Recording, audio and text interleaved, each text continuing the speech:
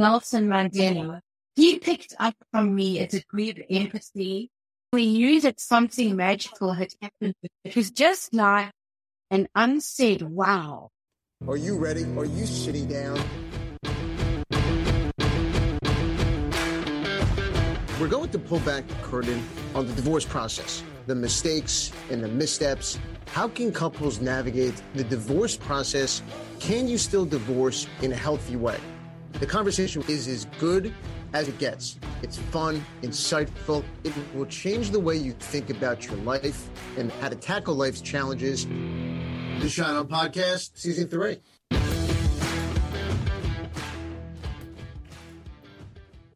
It's episode 66 of the Shine On Podcast. I'm Evan Shine. On today's episode, I am joined by Dr. Dorianne Weil, South Africa's leading clinical and organizational psychologist. You name it, she's done it, and she's accomplished it, and she joins us on the Shine On Podcast today for an absolutely incredible conversation. Dori gives us an inside look into her life, and Dave, I got to tell you, neither one of us has stopped buzzing since that interview we recorded with Dori. Yeah, it was quite a trip, as you might say, talking with Dr. D. She's talking to us from the other side of the planet, and yet she was so compelling. You can tell why. She's an award-winning radio host and just an amazing person. Yeah, no, I'm fired up to hear that spot. Happy September. Goodbye, summer. Happy September. Summer's officially over. And by the way, you know what? Nobody wants you to ask them after Labor Day how their summer was. You want me to tell you why? Because it's depressing thinking about summer's over. Yeah, we don't need reminders that summer lasted apparently about 7 minutes, or at least that's what it felt like. So, and we get it. It rained a lot. It was hot. You didn't go to the pool as nearly as often as you wanted. Don't ask how the summer was. Look ahead. Let's ask look ahead. Anything other than how was your summer. But I got to tell you, Dave, September. It's the month of back to. Now, you might be thinking there and saying, Evan, what do you mean? Let me tell you. Back to school. Back to work after summer vacations. Back to work after the Labor Day weekend. Back to the grind if things tended to slow down for you during the summer. Back to the divorce attorney's office. Now, you may be thinking again, producer Dave, what does September have to do with divorce? Yeah. Absolutely everything. There's so much craziness in September with all I mentioned above. And what does that lead to? Stress, high tension, emotions, people running their kids around, coordinating schedules, all those things. And you have those cracks in the relationships or marriages, and they get bigger in the month of September. Look, during the summer, many people work on their marriages. Kids are in camp, day camp, sleepaway camp. The weather's nice, no school, work's a bit calmer. And if you can't make your marriage work over a cocktail in the backyard when the weather's nice until 8:30, look, it's not going to work. In September, you're back to the divorce attorney's office. What are your thoughts, Dave?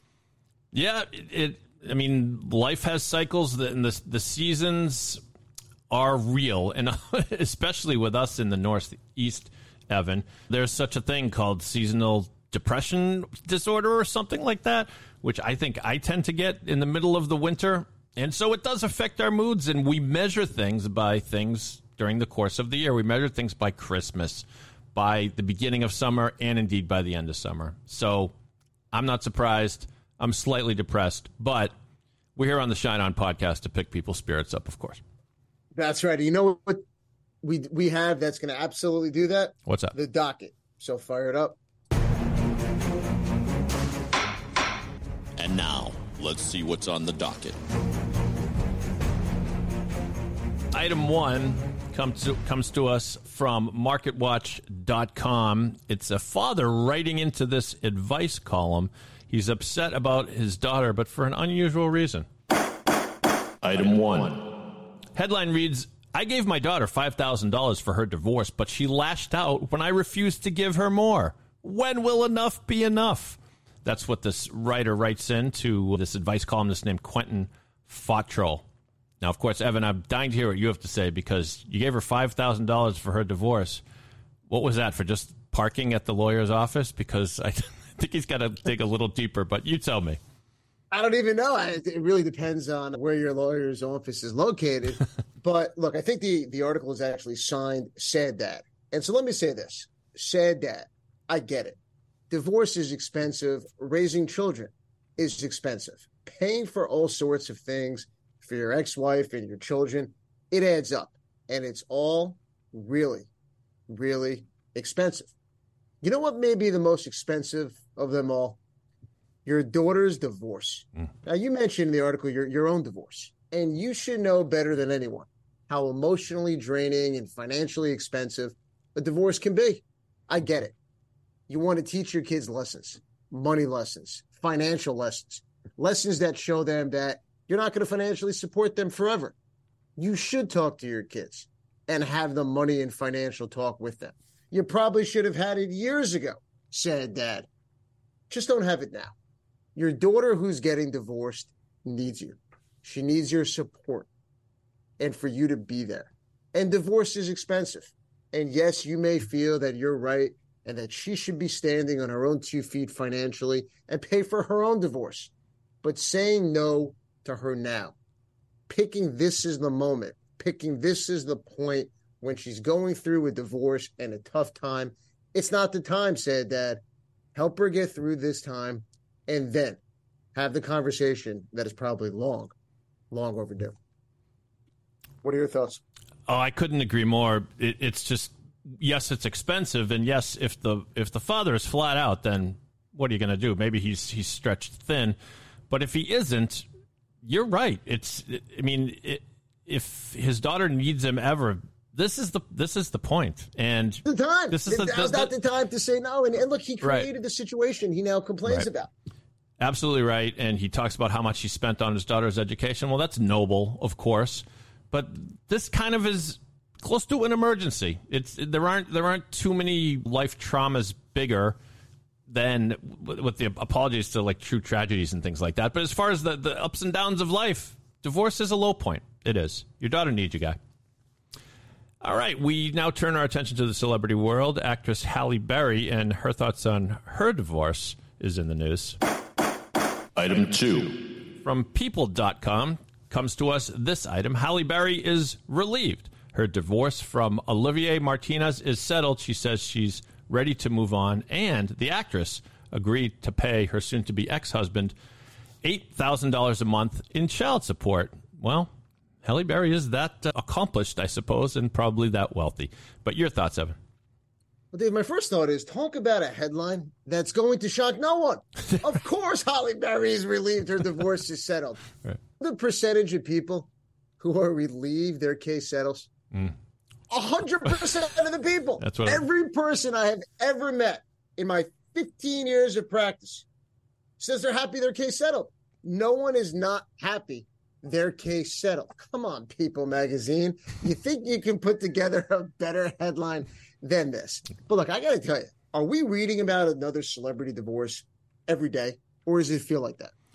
Well, we always hear about celebrity divorces simply because I'm guessing reporters have access to public documents, and the filing of a divorce is such a thing with I guess certain exceptions, Evan. But yeah, just anecdotally, it does feel like there is more, and maybe it's just a matter of the society continues to march in this direction. Divorce, historically, in a generation before us, there was a little more stigma attached to it.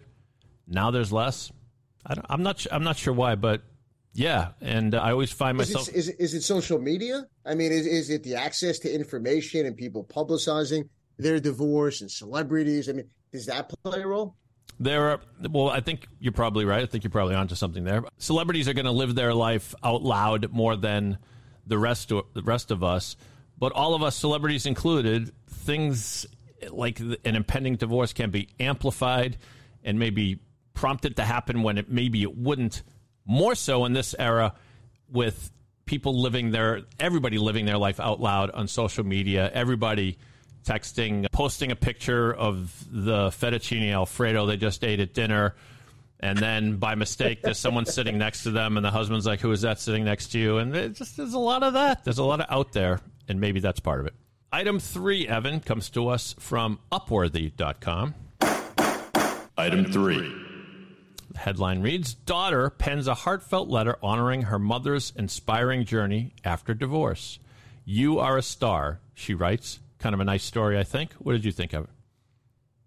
Yeah, Dave, you're right. And what an absolutely fantastic way to wrap up the docket. Look, this is great. It's absolutely great. A mother who went through a divorce and life's ups and downs and more downs than ups, takes the tough times and turns her divorce into an opportunity for herself to look at the bright spots, to see the positive, pursue a dream, to become a screenwriter, move to LA, instead of being blocked by the obstacles that sometimes, look, divorce creates. She went right through them.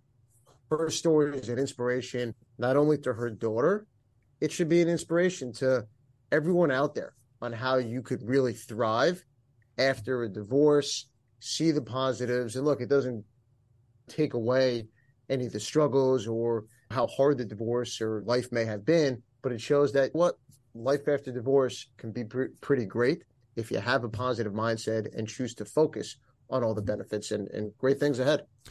And I think a lot of credit to the daughter, because I can tell you as a divorced parent, our ultimate fear is always that we've done something horrible to our kids. And I know that my kids would rather not, obviously wouldn't rather have me and my ex-wife stay together, given the alternative. But for this daughter, now, as far as we know, the daughter is just as supportive of her father in his life after divorce. Sure. We don't know that. But the point is, I can tell you that it was certainly worth its weight in gold to the mom to hear this support.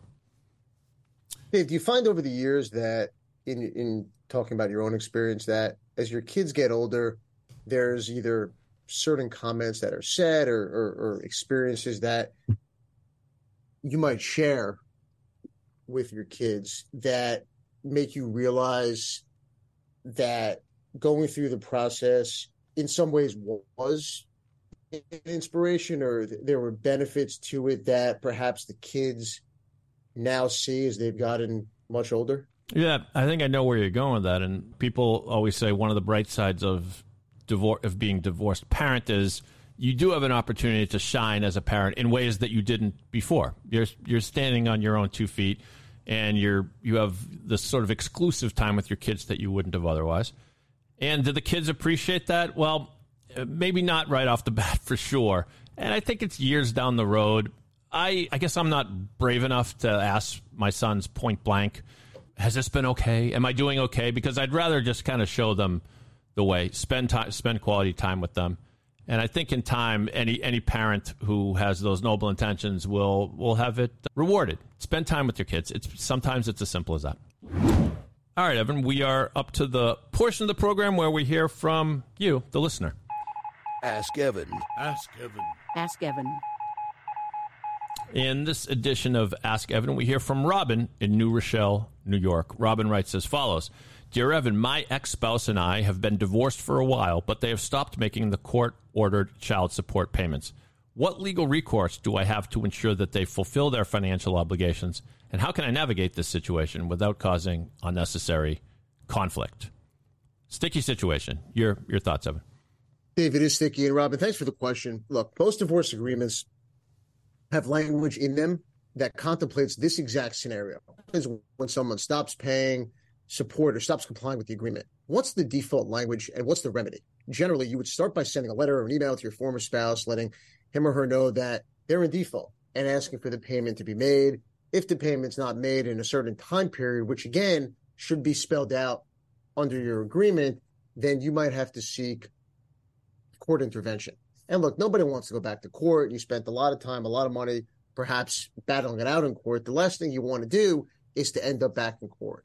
But sometimes that happens. If you're looking for an intermediate step between sending the letter, the notice, and going to court, you may want to consult with an attorney, which is something I would absolutely recommend. And perhaps a letter from a lawyer to your former spouse may do the trick. If not, court, unfortunately, is the likely next stop on the post-divorce bus. And while you do not want to create unnecessary conflict, and I get it, and I can appreciate that, keep in mind that you're not the one who stopped paying. That's another edition of Ask Evan. If you want to submit a question for Evan to answer on the podcast, email producer Dave at david@pod617.com. On this week's episode of the Shine On Podcast, it is my absolute pleasure to welcome Dr. Dorianne Weil. Dorianne is a clinical and organizational psychologist with over 30 years experience in hospital, private, and corporate practice.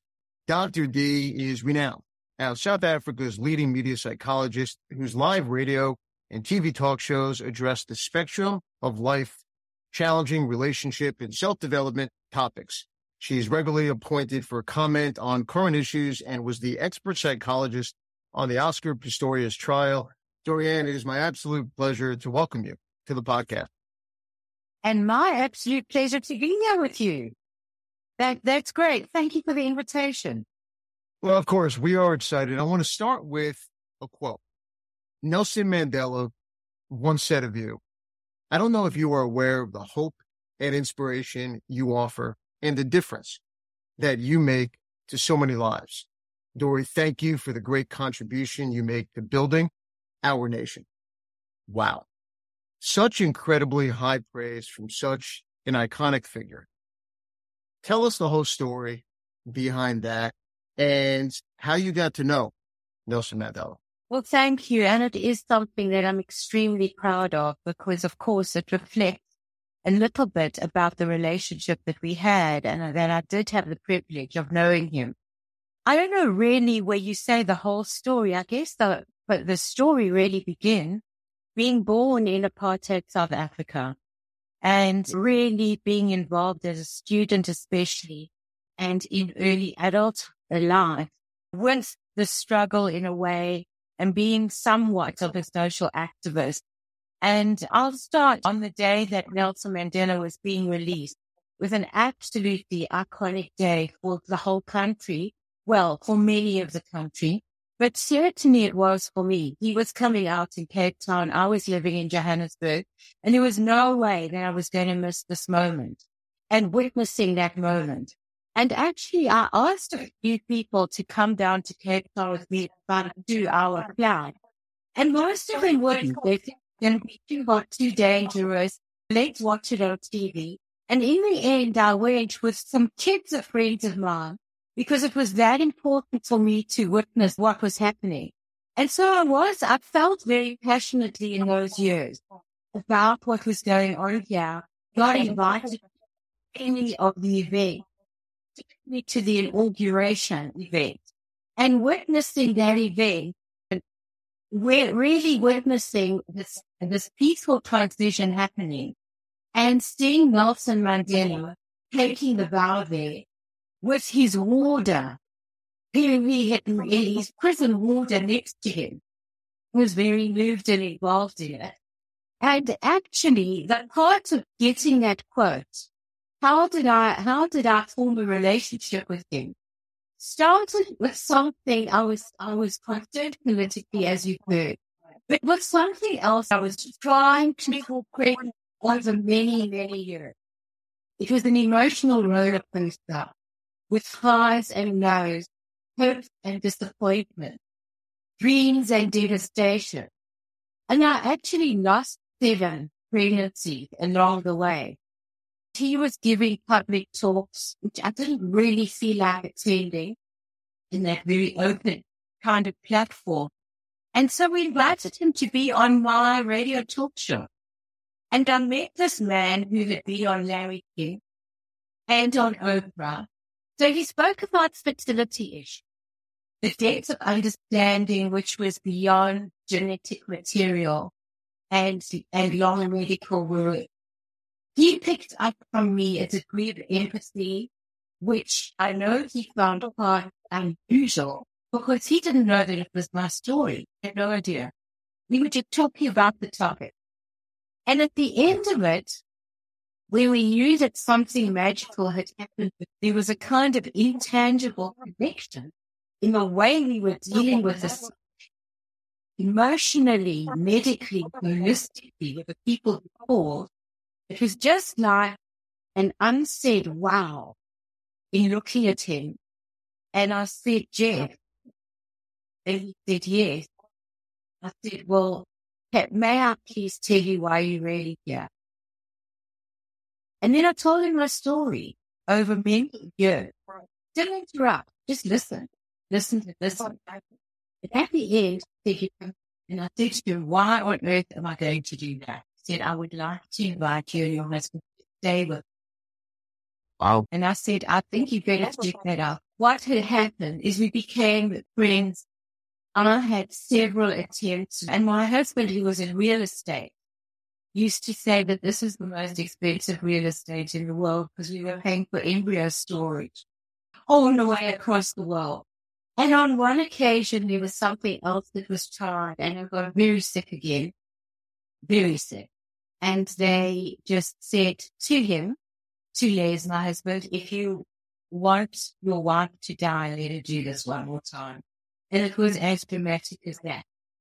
So at that stage, we sort of looked at each other, because in going through it, aspects of relationship that we talk about, when one wants to give up and one is no, the other might prop them up a little bit in a supportive way. If communication is fairly good, any kind of huge stress is going to bring you closer together because it's you and me against the world, babe. If the communication is bad and we're bad cracked already, any huge stress, that being one, might bear you apart. As we saw in COVID, divorce rate, and other people, when I said to them what was the impact of COVID, they just spoke about gratitude and not realizing that their partner for granted. So we went through this, and the first time I met the woman who carried my twin was in the scanning room in San Francisco. She was 10 weeks pregnant.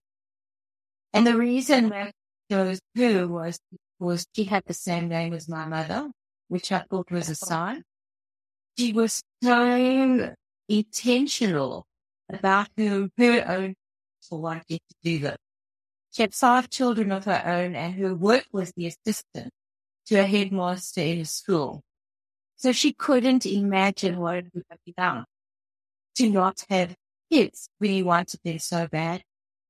And over the period of time, it was quite a journey. When she told me she was moving house, I said, oh no, you are not picking up anything. I will be the hand, you will be the oven. And I will need to move to house for her, met her kid.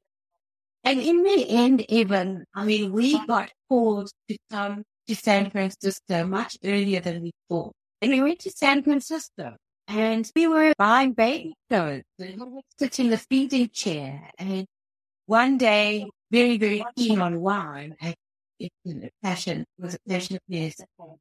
We interested in a wine farm, yeah, and said, it's enough of all this baby shop.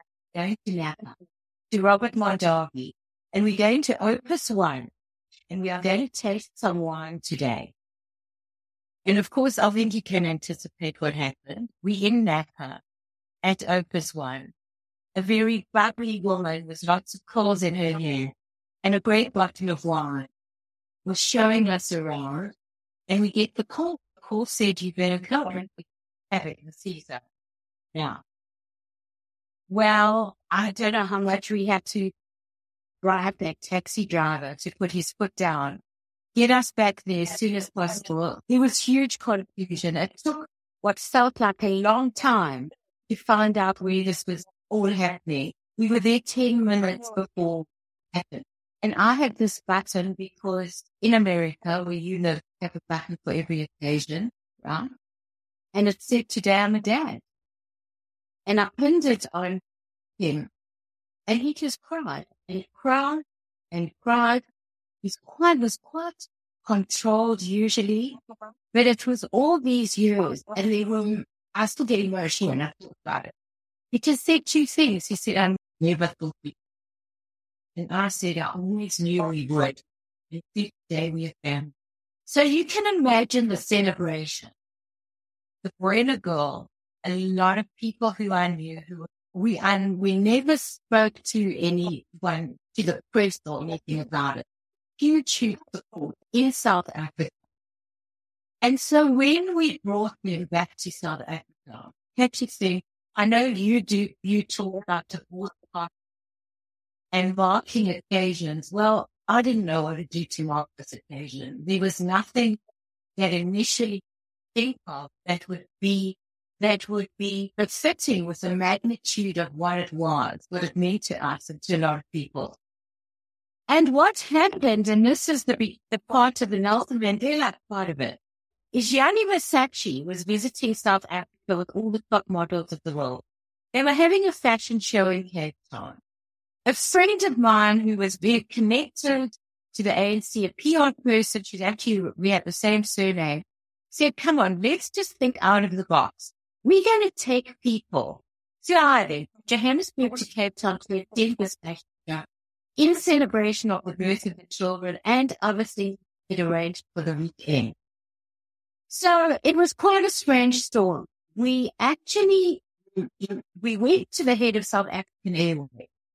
We put together a PR proposal for him, where we would have the street children paint love slogan on one of their flights that would fly around the country in promotion of SAA, which had been having a bad time. And we got an appointment with him, and he said, and what do I do? I said, well, it's not going to cost you anything. We just want the plane. So he said, what? I said, no, we would like to borrow the plane. Right. We want to take 167 out of Johannesburg to Cape Town. We'd like the pilot to wait for the weekend and then bring us all back again. Now, Evan, it sounds ridiculous, but we actually pulled this off. We had a hell of a party on a wine farm in Cape Town with a wonderful big band. We all went to this fashion show. The models were on the tarmac. It was fantastic. And we said, no gifts. We want donations for the Nelson Mandela Children's Fund. That was the beginning of it. So anyone who wanted to acknowledge it, we managed to get quite a nice donation out of it and gave it to the Nelson Mandela Children's Fund in recognition of this miracle that had happened with our kids. We had a wonderful time. A few days after we got back, a little while after we got back, came home. Babysitter that we had, those days we did phone. So she says, Nelson Mandela phone. And I said, I expressed some concern as to what she might have been smoking. And I said, how did you know it was him? So she said, because he said so. Now, on the radio station that I was at, there was an amazing host who could talk exactly like him. And I thought it was a prank. It was Jeremy Mansfield, and it was a whole prank. So we went to bed. And the next morning, phone rang. I pick up the phone. He says, Mrs. Weil. I said, yes. He says, this is Nelson Mandela. And I said, yeah, Jerry. Right. I said, good morning, Mr. President. So he said, I'd like to invite you and your husband to come to my house for dinner. And even if you would imagine the date that he says, I'm thoroughly unable. I mean, when I think of it, and he said, well, then will you come for breakfast? And I said, it would be an honor. Wow. All the time, I was thinking that it was very thankful for this. What else could it have been? He was appreciating the donation for their birth. We went there. He opened the door. It was only him. There was no one else. And it turned out to be wanting some assistance with the development of schools and hospitals in the area that he lived in. It was nothing about it. Nothing. Here's the company that we were associated with. In some ways wasn't the league of many of the others he was talking about. But what did say that it assisted was to do. So we flew with him on his plane to view the area with two other people who were with us. And we got talking and listening. And he was anything that people say about being so attentive and making you feel that really you were the only person and asking any question. And just, he really did have that kind of quality very much. And so we spoke a lot on the way there, on the way back, and we kept up a relationship. And then unbelievable. He told me that he was starting to listen to some of the shows on the radio. And that's how I got that quote, after that. And when he was ill, and for years after, I went to visit him twice at home when he was ill. And I would say that it's probably the most valued acknowledgement and valued gift I've ever received from anybody. So that's the story of the quote. Joy, that is absolutely incredible. Your journey, your story, the relationship with Nelson Mandela, and really everything behind that, and really his words to you, and that relationship, how it started, backstory, how it continued, just absolutely. I mean, it leaves me speechless, which anyone who's listening knows that that's a hard thing to do because it's such an incredibly powerful moment and relationship that you had. Dori, you've been named one of South Africa's most influential women.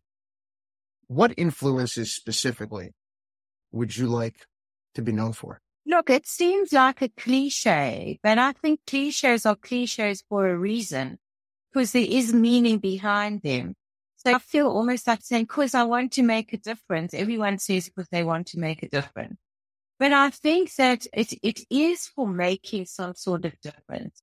I think if I look at the range, Evan, and I know you're interested, and thank you, in the range of works that I do, in all parts of it, it is really about people who I become in touch with, and who hopefully are touched in some way, leaving differently from the encounter, leaving differently from how they stepped in. I'm not saying that that's so intentional with every friend that I have and with all the people that I think of being in the field that I'm in all the time. But I mean, really, you want to go away having had a good time, or having had fun, or having had a connecting conversation, or feeling comforted. That's just in life. And I think it's an intention that everyone might have. But in the work, I do a lot of work with the Young Presidents Organization all over the world, and I have worked with them and in their forum groups, which is a particular construct that they have of groups of people who meet regularly once a month, with the idea of creating an atmosphere of safety and confidentiality so that they can talk about any business or personal issue in confidence, and so that they can get a slice of each other. They can get honest feedback from each other without labeling it as too critical judgment. There are ways that they talk to each other that enhance the authenticity and trust of the communication. Not the privilege of working with these many forum groups in 59 countries since I started with them. And going in there and having people share their sacred space. I mean, what a privilege is that? For people to share personal and sacred space. And when you find that people do start talking about the fact that they are a member of the human race, even though they run a few countries, and they still have issues about relationships, about children, about founders, about competition, about all of that, it becomes more contagious than any virus. Kind of gives everyone else a chance to say, oh my goodness, you too. And I thought that you were a BFD, which means a very big deal. So, and me as a person, personally, I do have an optimistic worldview. And I think that that's very different from positivity. People say, be positive, be positive.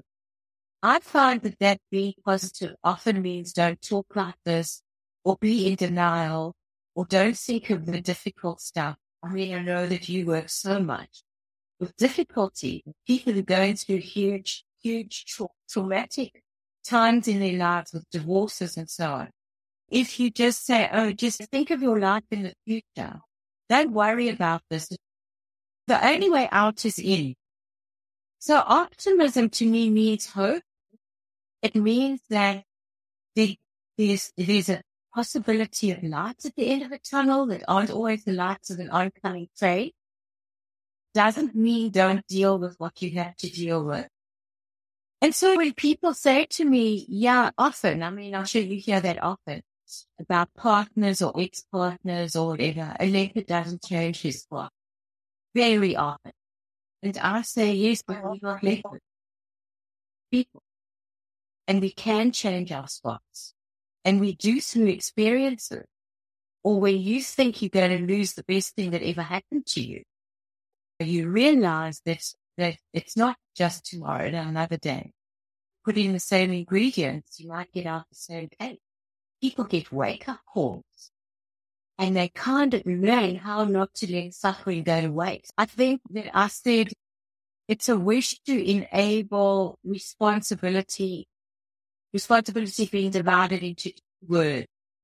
The ability to respond, our feeling helpless and finding better ways of dealing with. That's incredible. When you talk about optimism and the work that I do and helping people think about the future, how hard is it to get people and to help people to see that, to believe it, to think about their future when they're going through an incredibly hard time, whether it's a divorce, loss of a loved one, they're in the middle of a transition. How challenging is it for you in those moments in your practice? And what advice would you give to someone, whether it's a divorce attorney or someone else, to help people see what's ahead for their clients? Evan, I think that by the fact that you're asking the question in the way that you are, I think you're already telling me that you know that it's not so easy in the work that you do. And I would absolutely agree with you.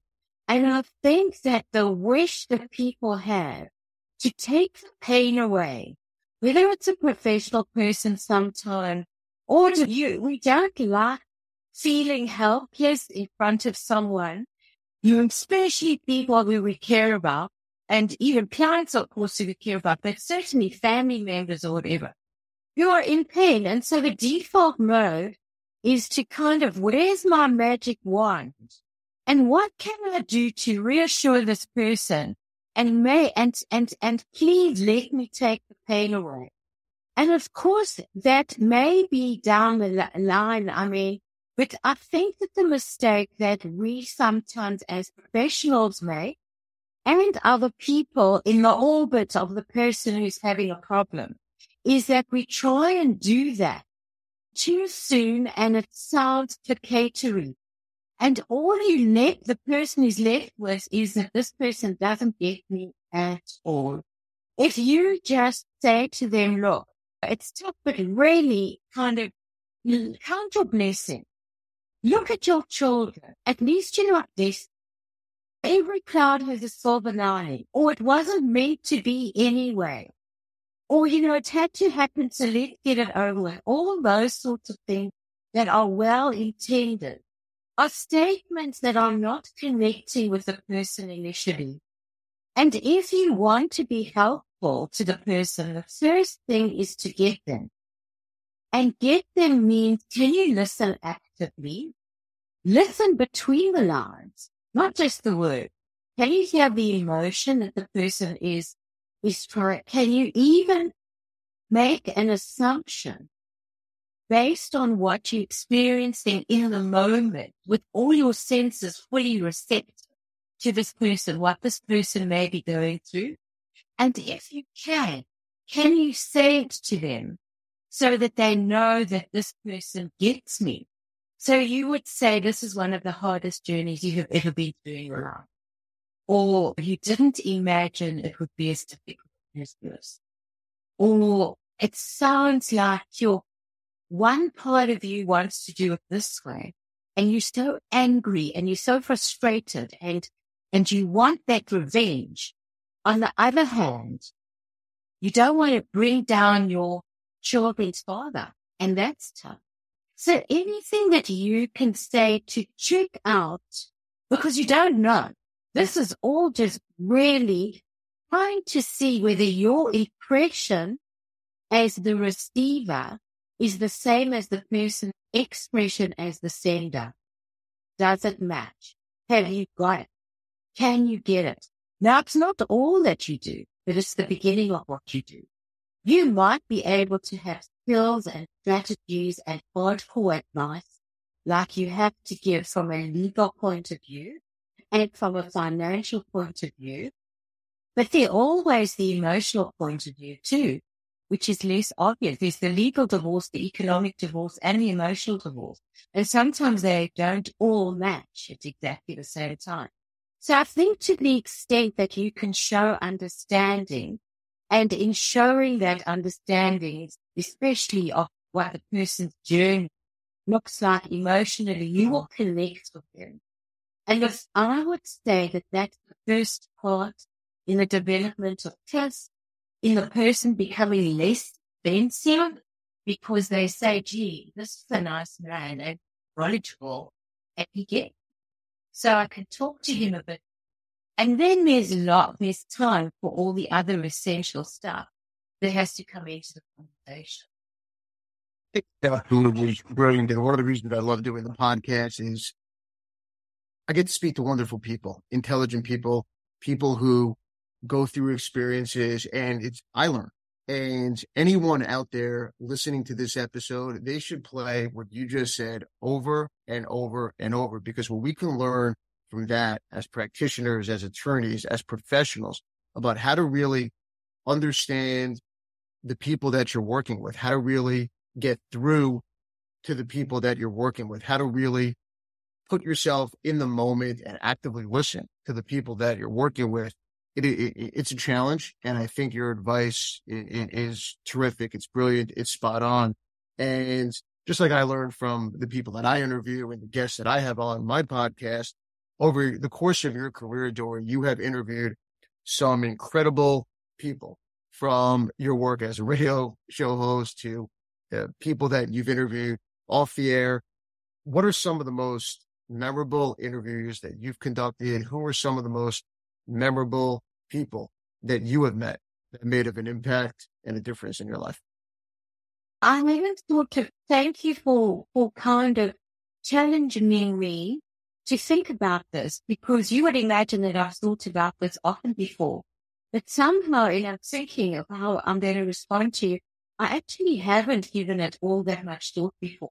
I've stepped away from interviews with that kind of wow, where it just transcends the verbal, the experience and the stuff that happens between you and what you pick up isn't always translatable, and that's some of the magic. But as you said it now, maybe because I was talking a bit about South Africa's history and the struggle, I remember an interview that I once did that certainly has stuck with me. And we had a 3-hour show at night. It was from, I think, about 9 to 12. And we had 3 guests, and the topic was all about forgiveness. And each of these guests were to talk from their perspective. And they were very carefully chosen to illustrate the concept of forgiveness. And since then, I have done shows called From Forgiveness to Freedom, A Worthy Journey. Because if you carry that grudge and that bitterness with you, you might as well dig 2 graves. It's not only against the person, it's for yourself, that you can find it in you and go through the process. And there is a process. So it's a verb. It's doing it. Sorry is like a verb. It's not just something. I'm sorry and it's over. But the interview that I'm thinking of, and they were all incredible that night. The one was the ex-minister of police in the old regime, who was the only minister who went to the Truth and Reconciliation Commission. Now, there was no forcing to go to that commission. But what was obvious was that he, Adrian Stock's name was not sleeping well at night. He hadn't been able to come to terms with some of what he felt he was tasked to do.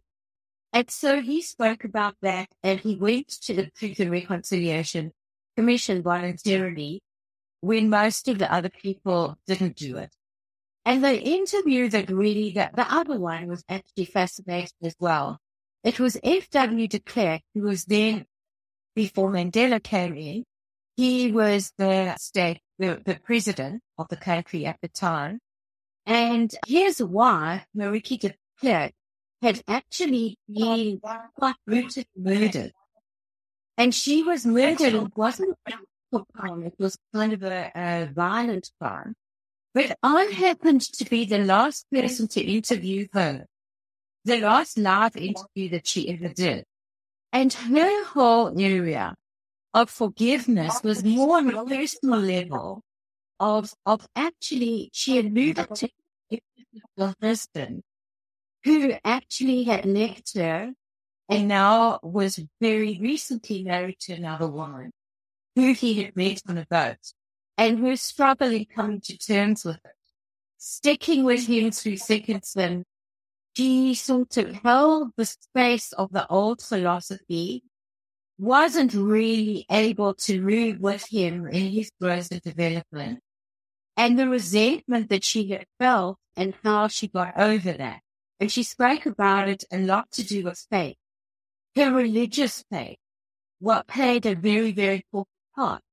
But after that interview, 6 weeks after that, when she was murdered, I got a call from FW, who I had met but not kept very personally, in saying, please would I come there to Cape Town to meet with them. And I realized it was him and his then wife because of that interview. And they wanted to talk about the people who should attend her funeral, her children, obviously, but should it be the children of his new wife as well?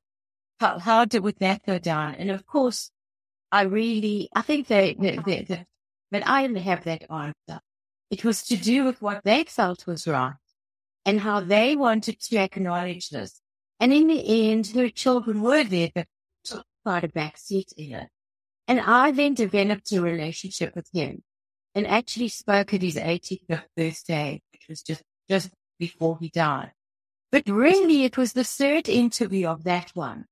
What had happened in South Africa was that Chris Farley, who was an icon of the struggle, absolute icon of the struggle, had been killed and shot, and the people went on the rampage. There were protests in the areas throughout the streets, and people were out of control, and it was very, very devastating. And he was honestly a tremendous loss. And in this whole protesting, what had happened is that a white, young American field scholar got caught in all the crossfire. She got shot. Her name was Ava Field. And anybody could Google it. She was here to actually assist and to work in certain projects in rural areas and so on, with just huge positive intention to make a personal contribution to what was going on here at the time. The interview that I did was with Amy Beale's parents. Big job. Peter and Big Mary, sorry, I might have heard their first name wrong. And what was absolutely amazing is you can imagine if I think you do have a daughter, Evan, I remember reading. But everyone who's listening who has children, how would you feel in the face of finding the perpetrators who shot and killed your daughter when she was there with such an absolutely beautiful, helpful agenda in mind? They had found the perpetrators, and in the interview, they told me that they grant these perpetrators and they do not want to press the charges. They had very, very difficult background themselves. They were victims of the system. She was in the wrong place at the wrong time. And in fact, what they did is they started a foundation, the Amy Beale Foundation, in cooperation with the perpetrators who shot her. Wow. Now, that was just, being in their presence and just thinking, is this real or rehearsed? They're saying these things. And it was very emotional. And it was and I'm not putting it forward as, look at this as an example of what anyone else should, must, have to, got a good, bad, right, wrong, shouldn't. I'm just telling it as a story of these people were American, founded in their heart to start a foundation of the purpose, in cooperation with the perpetrators of the people who killed their daughter. And that just came to me when you asked that question. Absolutely incredible story. Dori, you mentioned forgiveness and the work that I do, families with people who are separating, couples who are divorcing, where there's children involved. Divorces can go on for a year, 2 years, 3 years. It's an incredibly tough time emotionally, financially, transitionally for kids, for parents. And a lot of times there's anger. There's anger, there's hurt, there's grief. And many people hold on to that anger. And it becomes challenging to communicate. It becomes challenging to resolve conflict. For people going through a divorce where there is that anger and the ending of a relationship and marriage comes as a shock, whether it's because of infidelity or for some other reason, how do you suggest someone forgives or puts aside that emotion, that anger, to be able to co-parent, to be able to communicate, to be able to have conversations about conflict resolution for their kids and to be able to move forward and co-parent in the way that they really need to do? Evan, I wish that we could do a whole show just about this and issues theory, because the first thing to say is, how do they do it? I would say with difficulty, and that I would never minimize the depth of the gamut of all emotion, like being like a roller coaster. And also just to say that it's almost like it's an expected response to a very traumatic situation. So I would want to say that in the very beginning, as a bit of it's not going to help with getting to terms with forgiveness, which I'll talk about, but with a reassuring statement, because what you're going through is most likely to be something that is an expected response to a situation that is traumatic. If you felt none of this, a pain or anger, I mean, even we talk about grief. Grief is the price you paid for love. If you don't feel grief, what does it say about the connection that you had with the person? Kind of, okay, one down, one to go. Every tear that you cry is a testimony to the connection that you had. And with divorce, it's about the loss of a vision and a hope and an expectation and huge disappointment. And so I think that it really, really is a process in the beginning. So how do you come to terms with it? First of all, I think that for a lot of people in acrimonious divorce situations, particularly, it's more important to learn to be happy. In other words, I will not step down. Damn it. You started this. You do this first. It's pride. And too much pride causes too much pain. They might be really hurting inside and might want to resolve something.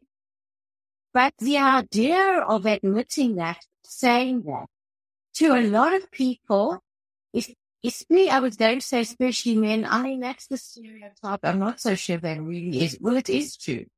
Because cowboys don't cry, not in front of their horses anyway. So to be strong often means to not be vulnerable. But you know what? The pain and the hurt gets translated into anger very quickly. It's a safer to show that sometimes it's like being cross and upset, but often hurt is the first thing people feel, and then they show the anger. If you go beyond the anger, almost all the time is really hurt. But what gets displayed is anger. And it gets displayed in ways that are very challenging to the other person. So instead of, with very difficult, let's say, be able to say, That was really, really hurtful. I know that you're upset, but honestly, if you try to kind of dig in and find my sore spot, you've done it. And that's very difficult, that kind of conversation. The response would usually be an angry one. What happens is that people have two ways of responding to that. They either defend or blame. I did this because you did this, but you did that because I did that. I drink because my wife married me, but I married him because he drinks. But if you didn't drink, I wouldn't have to marry you. Eventually, you have to say, okay, Mr. and Mrs. Alcoholic or whatever, maybe you don't do the drinking. What he does. You do that. So if we both want the situation to decelerate a little bit, can we talk about what the part is that you play in it? And the part is that what you play in it for the same desired outcome at the end. But they get spiraled up, and you probably see this every day. He did this, I'm going to show him, and I'll do one harder, and one more, and one more. And then eventually, you can say, what are you getting out of it other than winning? Is it helping your needs to be met? Maybe stepping down, which of course, there is no answer. It's not no easy answer. It's very difficult.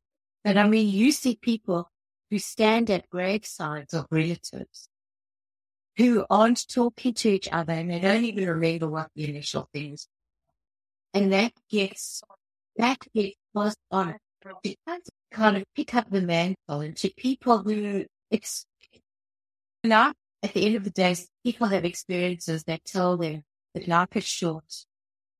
Let's see what we can do.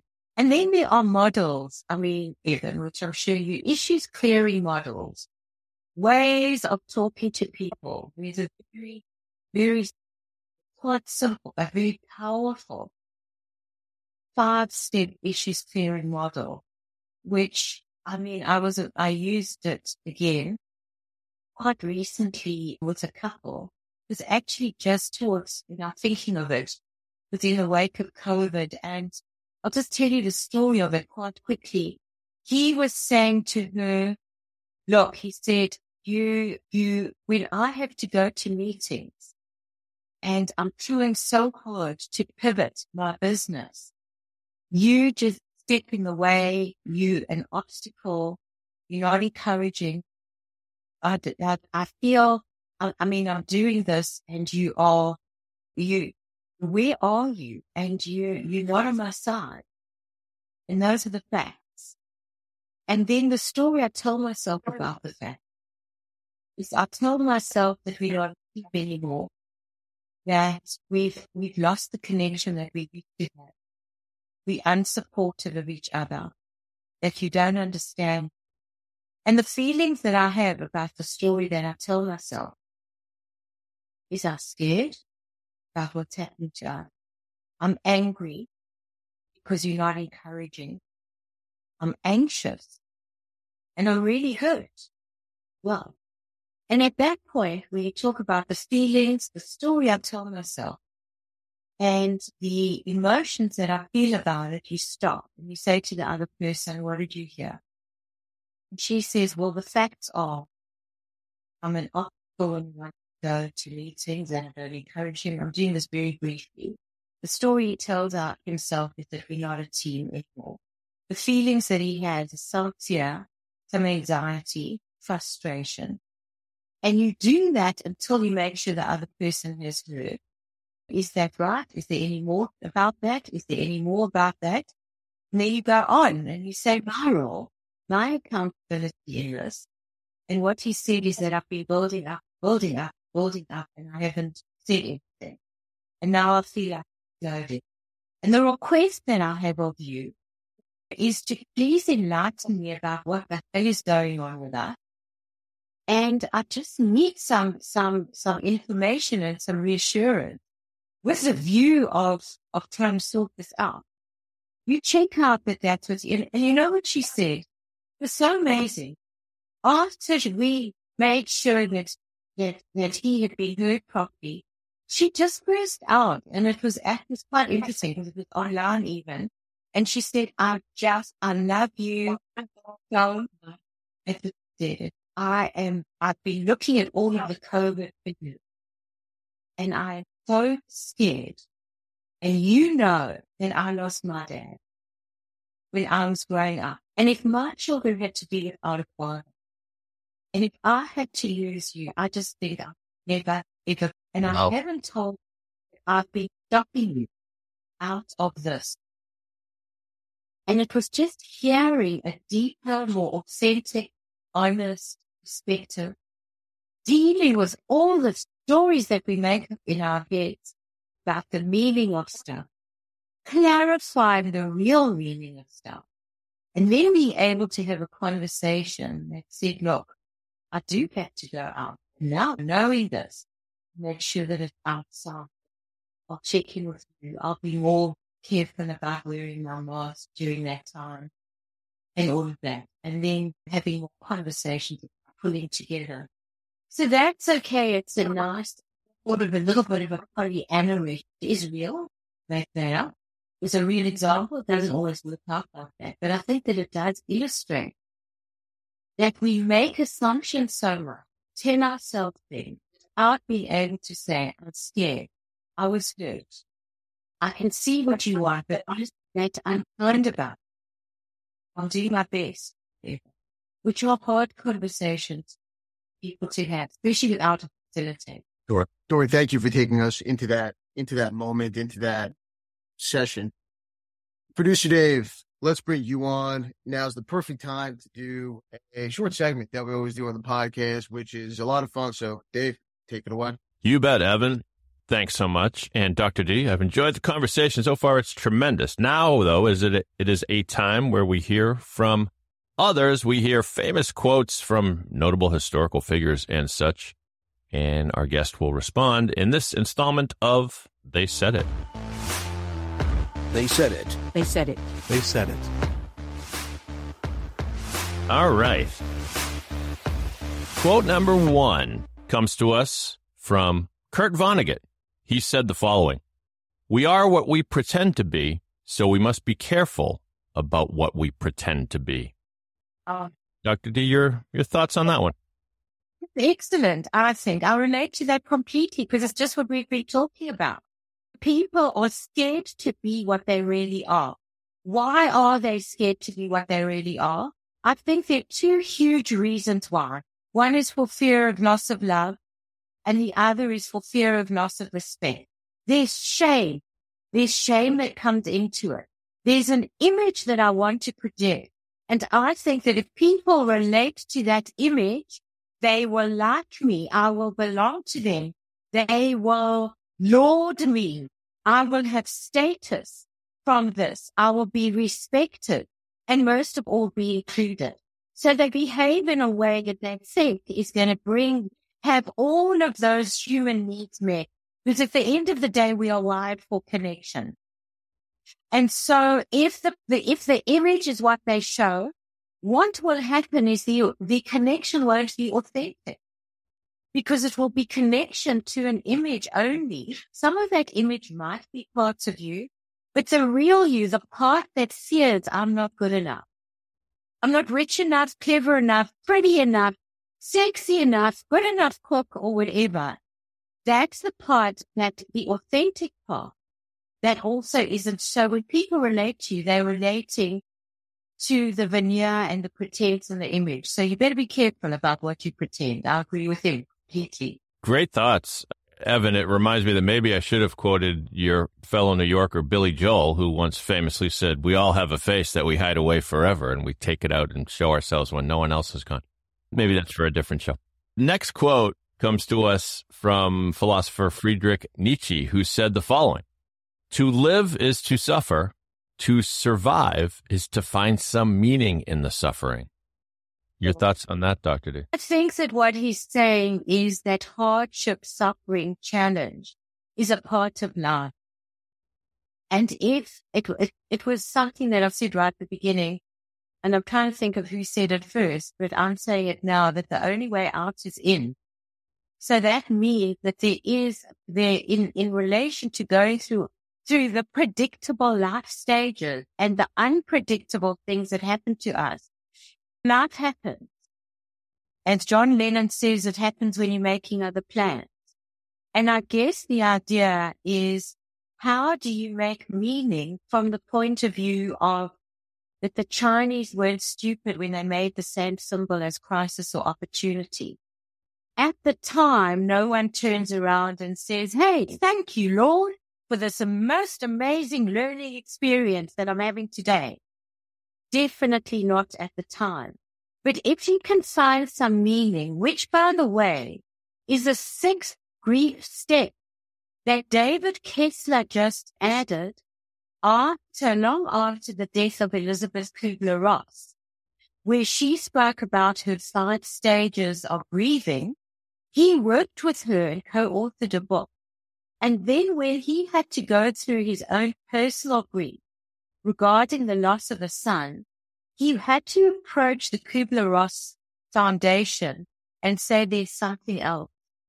There's something else after this. Acceptance was her last day.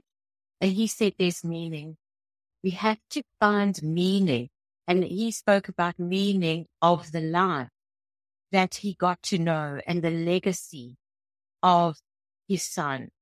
And also warned about trying to find the meaning too soon.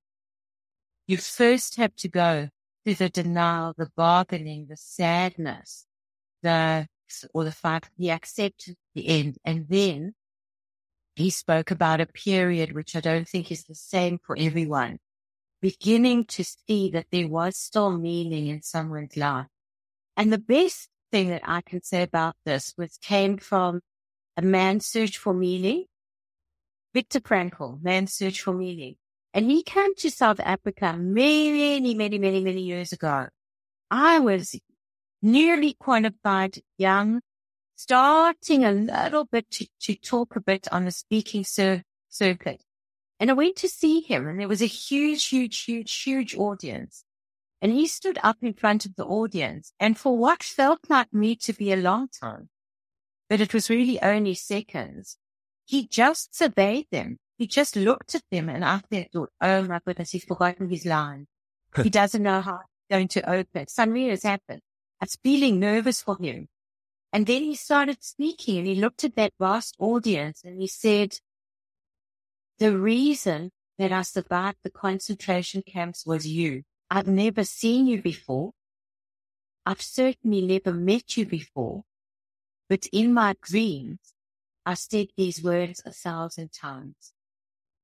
And then he went on to talk about the meaning and the importance of that they couldn't take away from him, that he had to keep alive, which kept him alive through those, I think it was 3 years, because he wanted it to have significance for future generations. Wow. With apologies to all of our prior guests, Evan, I don't think we've ever delved this deep on a podcast before. I mean, we just covered Nietzsche, Viktor Frankl, and John Lennon in the same moment. So well Brilliant. done, Doctor. And we'll conclude with one further quote. The last one, it comes from Carl Jung, who said the following: the shoe that fits one person pinches another. There is no recipe for living that suits all cases. Your thoughts, Doc? Yeah, I mean, I'm thinking I don't have to agree with all of these wonderful, famous people. No, you don't. But in fact, I don't have to. But I mean, what wisdom is there in that? Let me just say something that might be counter that for a minute. I think that there are certain threads of similarity that relate to all people that make their shoes feel like old slippers. I think that those things that make is acceptance, understanding, recognition, things that we may feel. I just think that feelings don't grow up. They just housed in bigger bodies. So we can't throw our toys out of a cot as an adult in the same way as a kid is allowed to do. But there's certain feelings that are still very, very similar and reminiscent. So there are, I think, a thread of human needs and emotion that are similar to everyone. I wouldn't know many people unless you've got a down, at least you're psychopathic, where you don't need some of those basic human needs to be met. I can tell you, and I'll talk personally now about that because I said something about recognition and encouragement. If you ask Evan what every single person on the podcast has said after all the many podcasts that he's done, if you talk to all of them, they'll say, how was I? All of them. How did it go? How did it go? We all want, I'm going to want that. Pass to you. And what I have felt often is when I do especially virtual things, and my husband passed away more than 10 years ago now, the thing that I miss in that moment is I used to have someone in my space who was waiting for me to say, I know you were anxious, how did it go? Now I press that little button on the bottom that says leave. I'm back in my study. I look at my two dogs, Charlie and Marley, and I say, Bob, do something. Did you like it? Good enough. So it's that kind of someone who has your back. In that moment, I've got plenty of support, but I would have to interrupt other people's lives to kind of get that met. So I think there are kind of human needs that make most people feel that way. But having said that, let's look at that. Don't get in marriage. I mean, Evan is the expert. He'll tell you, what is the golden rule? Do unto others as you would have them do unto you. But I think, Evan, before you know it too enthusiastically, that there's a platinum rule, much better than the golden rule. And that relates to your statement. Do unto others as they would have you do unto them. Because what you want to be done unto you might not be the same as what they would have you do unto them. We all know about different love languages. We chat about it. So what does that mean? It means find out what it would be. What are they? Don't just assume that what everybody is the same. There will be a thread of similarity, but you deal so much with divorce. Do people want you to call them a lot? Do they want to be left alone? You might want people to call you and say, how are you doing today? And other people say, it's just too much. Just send me a little message to say thinking of you. That's what helps me. And so you see so many different ways of how people want to be. And our job is, if we want to connect with them, see what you can do to find out. I never realized there was narcissism embedded in the golden rule, but now that you explain it that way, I think that's absolutely right. Why am I giving you what I would want? That's rather presumptuous. It's a great point. Great point. Great thoughts, all, Doctor. We appreciate it. Evan, back to you to wrap things up. Dr. D, Dr. Dorianne Weil, this was brilliant. This was absolutely fantastic. I can't thank you enough for coming on the podcast. It was an incredible time and just, wow. I mean, so much wonderful information, personal stories, your experience, everything that you've been through. Thank you for coming on the podcast and sharing that with myself and all the listeners. Evan, Dave, I just loved it. I felt in flow and relaxed with you, and it was really wonderful. And I hope to meet you at the Big Apple. I would love it. Okay. Thank you. Episode 66. What an absolutely incredible episode. The interview with Dr. Dorianne Weil was brilliant. Dave, I could listen to her stories and words of wisdom over and over and over again. And Dave, I can't stop thinking about her Nelson Mandela story and really the tremendous impact Dr. D has had on so many people. Well, she said she might visit you in New York. If she does, maybe I'll join. And we'll do a follow-up episode of the podcast. Producer Dave, you should join. It's about time you made that long trip from Boston to New York. It's not that long. If Dr. D could travel from South Africa to New York, producer Dave could drive the few hours from Boston to New York. That's right. To all the listeners, you can listen to the podcast on all major podcast platforms, Apple, Spotify, Stitcher, wherever you listen to your podcast, including Pod 617, the Boston Podcast Network. I'm Evan Schein, and I'll talk to you again real soon.